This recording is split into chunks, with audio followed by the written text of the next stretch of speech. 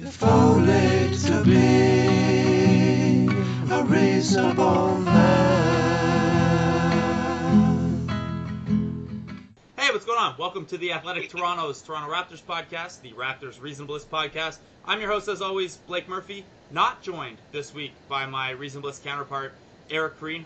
Hopefully, our guest this week is even better. She is a new contributor to the Athletic Toronto, Seerat Sohi. Welcome on. Hey, thanks for having me on. It is exciting that you've signed on to the Athletic Toronto. I was very, very excited to hear the news. Welcome. Well, thank you. I appreciate that. I hope I can live up to expectations. You absolutely will. You already have. Your first piece was so good. Well, speaking of my first piece... Yeah, your first piece was about Kyle Lowry. But actually, before we talk about your piece, I guess we should talk about, we're recording this Monday, it'll go up Tuesday, Kyle Lowry's comments on Monday at Toronto Raptors practice. He was asked about Donald Trump's executive order, the travel ban on 7 Muslim-majority countries, and Lowry pulled no punches. These were his comments. I think it's bullshit. I think it's absolute bullshit. Our country is the country of the home of the free. For that to happen is bullshit. I won't get into it too deeply, but personally, I think it's bullshit. He was then asked to repeat it without swearing so that CTV could get a family-friendly quote, and he said, no, not at all. You'll have to beep that out. Seerat, Lowry's comments, any thoughts on them? I mean, I think he might think that it's bullshit. He might think that it's bullshit. And sorry for the language, everyone, but if Kyle Lowry says it, we're probably okay to say it. He might think it's bullshit. Yeah, and that's usually how I look at things too. If Kyle Lowry does it, I think it's okay to do it too. But yeah, no. First of all, I think it's great that he and other members of the Raptors feel okay speaking up. I know Casey had his comments about it too. I think it's important that everybody is able to voice how they're feeling, especially on issues like this. The stick to sports mantra has definitely fallen to the wayside in the past few years when we've seen everything that's going on. The stick to sports thing goes out the window when a reality TV star with zero political experience is the president. Like anyone, no one has to stay in a lane when it comes to politics anymore. Yeah, that's true. That's definitely a good point. But, without getting into it too much, I'd say that, I'm happy that he said something because, especially in light of what just happened in Quebec with the shooting in the mosque, I think it's important that, I don't know, I just think that vigilance is important in a time like this. I don't think Canadians can just, stick to the notion that we're not, like, we can never be like Americans and stuff like that can never happen here. I just, we just witnessed an identity-based violent attack happen on a religious ground. So I think it's important that people are speaking up, that people are just doing whatever they can to like, whatever's going on is not acceptable. And, hopefully there's more to come. There's, I don't know, maybe something like substantial, something tangible happens. But yeah, for now, it's like, I'm glad that guys are speaking up. It's good. Yeah, I'm with you 100%. Luol Deng, just before we started recording, released a statement that a lot of NBA players were passing around with the phrase proud refugee. Lowry was very clear, that he said something along the lines of he's not a politics expert, but when it comes to stuff like this and you feel so passionately about it, you have to speak up. You have to feel that need to. Like you mentioned, Dwayne Casey had comments as well. Masai Ujiri spoke for almost 10 minutes with media. He was very emotional. It made me very emotional listening to him talk, and it's obviously something that lands really close to home with him. He has a camp planned for this summer in South Sudan, which is one of the countries on the list. Luol Deng, obviously from there. Thon Maker, who was just in Toronto, would fall under the travel ban theoretically as well. We don't know if it's going to apply yet. So this is not something that is just out there and to pay attention to at a world level because it's good to pay attention to things. It is going to resonate if you're an NBA fan, and it's going to resonate if you're a Canadian. And I thought your point was great that we're not shielded from this. We can, we should be really proud of our diversity and continue to be very welcoming of that diversity here, but we can't be hubristic enough and ignorant enough to think that it can't happen here because those things like Quebec City, people like that exist, and Kelly Leach exists, and the same kind of groundswell stuff that people laughed off in the U.S. a couple years ago exists here too. We have to be. You use the word vigilant. I think that's a great choice of words. We'll pivot from here. Something else the Raptors should maybe be vigilant about. This is the weirdest segue of all time to go from talking about that into talking back about basketball, but there's no easy way to do it. Your first piece for The Athletic. A radical solution for the Toronto Raptors as they limp through a tough stretch. Take it easy. The point of the theory of your piece, Kyle Lowry is playing too much. Kyle Lowry is under a ridiculous workload, especially with DeMar DeRozan out. Obviously, the Raptors have not followed your prescription so far, but for anyone who didn't read it, and you absolutely should, obviously, can you give the people kind of a quick elevator breakdown of what your piece got to, Sarah? Yeah, certainly. So the way that I was looking at it was just watching the Raptors. Well, before I wrote the piece, which I wrote it while they were playing the Spurs, and so it had to come out right before their back-to-back in Memphis, and it was right around the time that Kyle Lowry had also, just like while I was watching, went down with it looked like it was an ankle injury. He was fine. He ended up playing out the rest of the game, and then went and traveled to Memphis for the back-to-back, which is exactly what I was cautioning against. The idea of the piece was basically that the Raptors are basically limping anyway. They're not playing with a lot of energy. They kind of just were playing like they needed to cleanse their palate, and I think rest has a lot to do with that, especially with DeRozan out, with Carroll just limping back and forth. Like he gets healthy and he hurts himself again. Patterson was coming off the knee, came back too early, then also had to sit it out again. So it was like my idea was basically kind of a mid-season tank, if you will.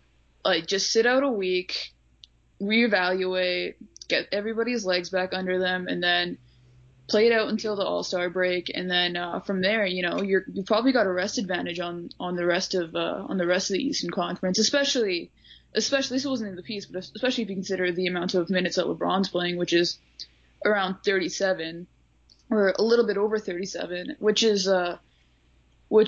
and I say 37 because that was a major point in the piece, was that a team hasn't won the finals with a player playing over 37 minutes per game since the Detroit Pistons in 2005. That's an interesting stat. I guess that cuts two ways. One is that if you're overtaxing your guys like that, they're maybe not going to be in great shape for the playoffs. And also, if you need to tax your guys like that to win games, you're probably not good enough to be a championship contender. Yeah, pretty much. And that's kind of the in-between point that the Raptors find themselves right now, which is probably why it's harder for them to consider resting than the other teams. But yeah, my thing was basically let's see what.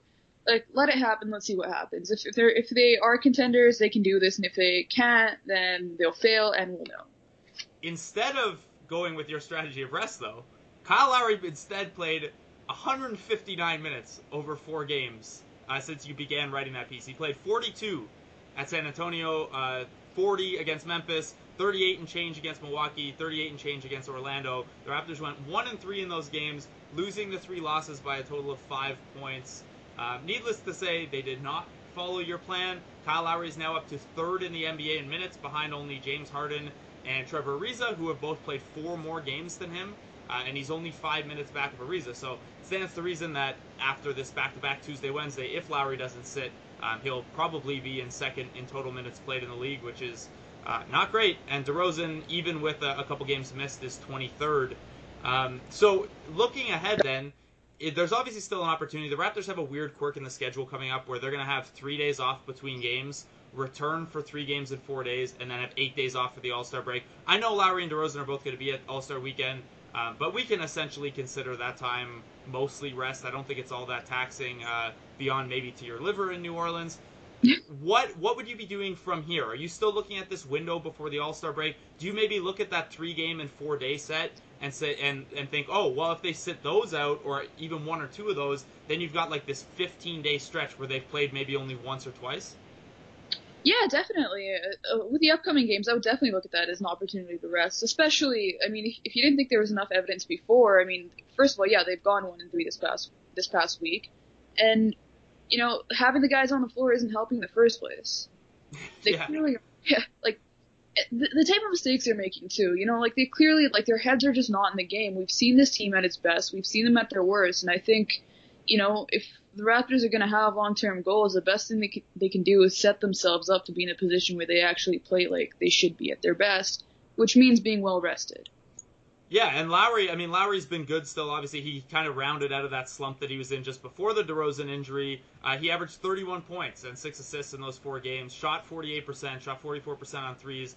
He's been good, but the concern is obviously that, and maybe it's not fair to Lowry, maybe we're prescribing a story that didn't exist because of injury or because of something else, but he has worn down a little bit toward the playoffs. Last year, he played really well, but he went in that shooting slump with that big lump on his elbow. Against the Washington Wizards, he was pretty much terrible by Kyle Lowry standards in that series. Is that what's driving some of your concern too? Not just the science, but the fact that Lowry, the individual, has slowed down a little bit the last couple years? Yeah, definitely. And there's science behind the rest, but also as far as injuries go, like that's not random either. So if you've already got a guy that's a little bit more prone to injury and a little bit more prone to being worn out, then you look at the fact that on road back-to-backs, players are 3.5 more times likely to get injured. You look at a stat like that, like Kyle Lowry is probably the number one guy in the league that you're looking at because of how many minutes he plays, his injury history, the way he tends to, even without injury at times, he will wear down later on in the year because he does put a lot of strain on his body when he does play. He's not the type of person who will, if he's playing 40 minutes, he's playing the full 40. He's coming in trying to draw every charge. He's playing good defense. He's trying to go over every screen. He's hustling for every loose ball. He's not really the type of guy who can go 80% when it's necessary for his body. He was drawing charges up 30 points in an Olympic game that didn't matter. Right. Like that's just who he is. So in a situation like that, I think it's on the coaching staff to save a player like that from himself. Yeah, that's a good point. And it's one of those things where, look, Lowry could play at this rate and not break down, and then looking back it'll look like everything was fine, and the opposite is if he breaks down, everyone can look back and I told you so. But to your point about the likelihood of injuries or the likelihood of breakdown, that's really what you're playing with here. And I know the goalposts have been shifted a little bit. The Raptors are 7-11 in their last 18 games. They're down to 13th in offense over that stretch, 19th in defense, a negative net rating. Even when you factor in that they've had some bad kind of bounce luck when it comes to their net rating versus their record in clutch situations, they've been playing really poorly for a long stretch. So I wonder if maybe now with the goalpost shifting, people seem to be worried about, is this team even good enough to hold on to home court advantage? Or if not that extreme, are they good enough to hold on to the 2 seed? The goalposts are kind of shifting here, and I wonder if the goals then may shift from, getting to April in the best shape you could possibly be in so that you're peaking in April, or if it's going to be more of, okay, well, they need to start playing better now because they need to get that confidence back and they need to get that rhythm back. Do you think the recent stretch of play, whether it's the 1-6 in the last 7 or the 7-11 in the last 18, do you think that makes it less likely that the Raptors would follow some sort of rest prescription? DeRozan kind of got his naturally with the ankle injury, although I'd guess that having a sprained ankle isn't the same as properly resting. Do you think it's now less likely that at least before the All-Star break, Lowry is going to get, a breather here and there? Yeah, I definitely think it's less likely, which kind of speaks to the issue here. Like they're kind of at a crossroads right now where they can. I think it might be just a matter of deciding the team that you are, because, if they, like, I just don't understand why you'd backpedal, or at least why you wouldn't try to make some progress on that front when you know that they can be a really good team. It's not an issue of, there are personnel issues, and I think I don't think anybody would at this point, given how they played recently, be opposed to a deal at the deadline. But at the same time, though, like, the Raptors as constructed can be a dominant offense and they can play really good defense, which, by the way, they do in certain stretches of the game. Like when the game is close in the fourth quarter, they play a lot better defense And like the stats bear that out, and when you watch the game too, like when their backs are against the wall, I think that they can be an elite team. It's just a matter of trying to institutionalize that. But yeah, to your point, I think that they might backpedal on that just because, it's kind of the curse of being a team that hasn't dealt with much success or is really only recently dealing with a lot of success, that you kind of focus on short-term goals because you've never really been used to the long-term goals. Yeah, I agree with that a lot, and I think that's why some Raptors fans are maybe a little prone to overreacting to dips like a 1-6 stretch. Not that there's not good reason. Eric and I spent this podcast last week trying to talk people down from a much less significant poor stretch of play, and it's been exacerbated even with the losses being, at least the San Antonio and Memphis ones being higher quality losses. You mentioned a potential trade deadline acquisition. Well, I know I didn't tell you that we would talk about this, so if you want to ditch the topic, that's fine. I just thought I should ask. It was a buzzy thing on Twitter earlier. The Magic are apparently looking or re-engaging on potential Serge Ibaka deals. He's a guy that the Raptors inquired on when he was with the Oklahoma City Thunder this offseason. If anyone doesn't remember, the asking price was an astronomical Patrick Patterson plus Norman Powell plus Corey Joseph plus the number 9 overall pick, which became Jakob Poeltl. I would imagine the Magic are going to ask for much less than that, recognizing they're not going to get back an Oladipo plus number 11 pick package. Maybe they are, but if they are, then they're not going to be able to move Ibaka. Sarah, is Ibaka a guy that, let's assume Paul Millsap is off the market because the Hawks are playing so well. He might not be, who knows. But is Ibaka a guy that you make a strong play for to kind of, not only steady the ship, but look back to a month ago what Raptors fans were talking about? Is he a guy that you see maybe pushing them at least a little closer to Cleveland or, securing an Eastern Conference final repeat? Yeah, I don't know if Ibaka is really the type of guy that moves the needle, at least in my eyes. For Millsap, I don't know how much I would have necessarily given away. Probably a little bit less than what they were asking for, a little bit more than what Toronto wanted to give, which is probably why the deal never really took place in the first place. But if it's going to be anything remotely like what they asked for in the summer, Patrick Patterson is so important to the Raptors. He's going to be far more important to the Raptors than whatever Serge Ibaka brings. And you'd be super excited to play Patterson and Ibaka together. You'd go a little smaller with Ibaka at center. Yeah. Mm-hmm.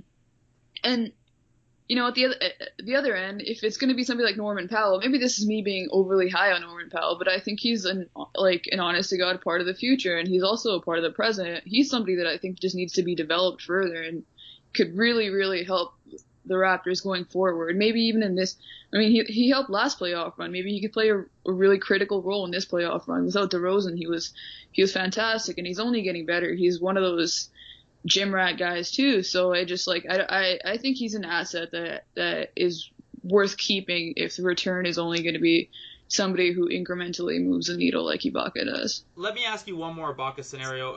Looking at the Magic, there very little's come out about what specifically the Magic might be after. To me, I look at their roster and their need for shooting and secondary creators. Terrence Ross makes a lot of sense to me for the Magic. Maybe Terrence Ross plus one of either Siakam, Poeltl, and then one of the late 2017 firsts. Maybe that's too much. Maybe that's too little. I'm not sure. If Powell and Patterson were staying put and Ross was the outgoing piece, as much as that might cramp spacing in the bench units for Toronto, is that a more palatable Ibaka deal for you? Yeah, I like that. And if you're going to talk about front court cramping, it's not really like anybody's, making much of a case for themselves to be able to keep any of those minutes anyway, right? But yeah. I think I might bulk a little bit. Then again, now I'm gonna go and say I might bulk at giving away Siakam and Poeltl too. But yeah, I think maybe Ross in the first could get it done, even from the Magic's perspective. I don't know if they'd really want any of the Raptors rookies as opposed to a shiny new first round pick that they could envision as being anything that they want to be. I think even if whatever that pick is doesn't end up being as good as either of the two players in the Raptors, I think that's just the way that organizations think. It's the sales lot mentality of once you drive that pick off the lot, it's down 20% in value. Exactly. Yeah, I would definitely consider that. Okay, we won't talk. In the coming weeks on this podcast, we'll do a lot of trade scenario stuff. At some point, Eric and I will probably do a 2-part podcast and take some trade questions. I have a much more important question for you. Now, did you see, and I posted a photo, I'll try to retweet it from the Athletic account so that people know what we're talking about. Did you see Bruno Caboclo's new cornrows on the weekend? I did not, but just give me a second here. Goodness. So, for those who don't know, Bruno Caboclo was with the 905 in Westchester playing against the Knicks. DeLon Wright was there with him.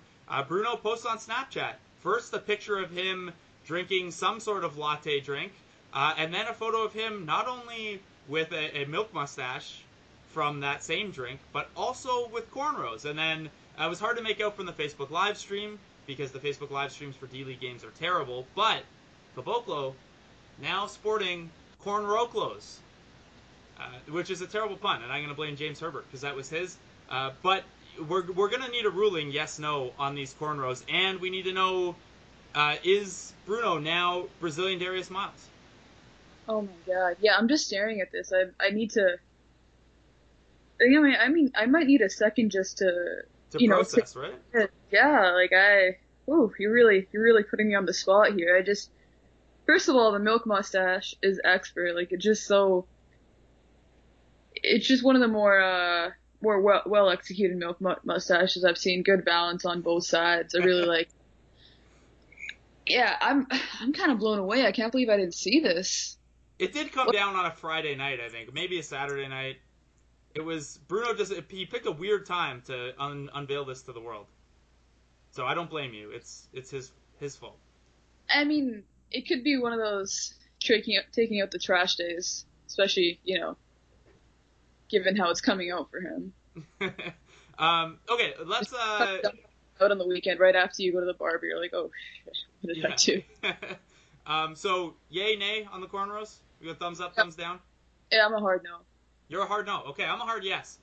I think everyone wanted Bruno to get more of a personality this year with the 905 under Jerry Stackhouse. Everyone wanted to get him a little stronger, tougher. I think this is a good sign in that direction that Bruno is he's now moved from the early 90s into the late 90s. He's gonna catch up. He's gonna catch up with us eventually. This is gonna be great. Are there any other Raptor topics you want to touch on before we let you go here? Any parting shots or anything like that? No, nothing specifically. Okay, so Anthony Davis coming in tonight then, back to back with Boston before road games in Orlando and Brooklyn. That's it's not an easy week despite Orlando and Brooklyn being on there. Obviously, Orlando showed the Raptors not to take them lightly on Sunday. But that New Orleans-Boston back-to-back, Anthony Davis sounds like he's going to play, and then Boston is Boston. The Raptors beat Boston in Boston on the second night of a back-to-back earlier in the year. Do you see this slide continuing? Do you think that Orlando loss may be the wake-up call they needed? Are they going to round out of this, or is it going to be another tough week where next week on this podcast we're talking people down again? Yeah, I'm gonna put them on a win against the Pelicans at the least. I don't think they're not gonna come out after how they played against the Magic and then put up another loss. At the worst, it'll be like a hard fought loss, maybe. That's what I thought after the Charlotte game too, though, when they came home to play Phoenix. Yeah, right. That's a good point, but their backs really are against the wall, and fatigue be damned. Like it's just at a certain point it becomes about pride, and I think hopefully that's what the Pelicans game is, and I'll just say hopefully we see a bounce back, and at the least, if they lose, I hope it's with a 0 in the minutes tab for Kyle Lowry. Well, there we go. This is good. Full circle back to your piece now. Yeah. The Boston game, I mean, that's a tougher one. Orlando and Brooklyn, yeah, I'm gonna call it. We don't normally predict the weeks or anything, but looking at it, I want to say a 3-1 week. This is me just like, I'm so tired of writing about what's wrong with them. I would like them to win a couple games and free my mentions for a couple days. It'd be lovely. Yeah, help the reasonableest angle too. They bounce back. Everything's fine. No big deal. Yeah, I mean, everything's not fine, but it's fine-ish. It's the thing that I've most noticed during this streak is it's kind of separated the people who bought into the really hot start a lot and were thinking, they're really close to the Cavs. If you kind of maintained your perspective through that upswing, I think it's probably a little easier to maintain the perspective through this downswing. I had them for 51 wins before the year, and I'm kind of still on that spot. I think they're down to like a 48 or 49 win pace at this point, but they were on a 60 win pace at any point. Has your this is a broad question, but has your opinion on where they are qualitatively changed at all through the hot streak or the cold streak, or are they pretty much what you thought they were? Through the hot streak, I definitely reevaluated the way that I felt about the team as far as their ceiling goes, because I think, I think it's easy to get a little too caught up in the statistical revolution and what works as good basketball and what doesn't. And I think the hot streak kind of just, gave way to a notion that the Raptors could just like plot up and down the floor at a low pace and run the offense through DeMar DeRozan and still run like a very, very highly efficient offense and just like, board up everybody and just get to wins like that. So that definitely changed my opinion on how far they could go in the playoffs, and that's more of like a constitutional change to how the Raptors are, and I think that they can get back to that place. So I wouldn't say that the cold streak has talked me down too much from that, as long as they take the right measures and try to find a way to actually get back into this thing without just focusing on the scoreboard and maybe just trying to figure out a way to get back to the principles and play some defense too. Playing some defense would be really, really nice. Sirit, I gotta say, that was a very reasonable answer. You fit in so well, so quickly on the Raptors Reasonableness podcast. Thank you, I appreciate that. People can find you at Damian Trillard on Twitter. That's one of the best handles in all of basketball Twitter, by the way. Where else can people find your work other than The Athletic and on Twitter? I write some stuff for Fansided at the moment. I'm freelancing, so I'm kind of everywhere. Sports on Earth as well. So yeah, mostly those places. The best move is just Twitter and see what I linked to recently. And obviously subscribe to The Athletic if you haven't yet. Of course. Weird quirk where you can subscribe to the podcast without subscribing to the app, so get over that. Yeah. Well, I just assume that everybody already is subscribed to The Athletic. You'd hope so, right? Yeah. If not, do that. Sierra, thank you so much for coming on. Thanks for having me on. We'll talk to you guys next week. If only to be a reasonable man.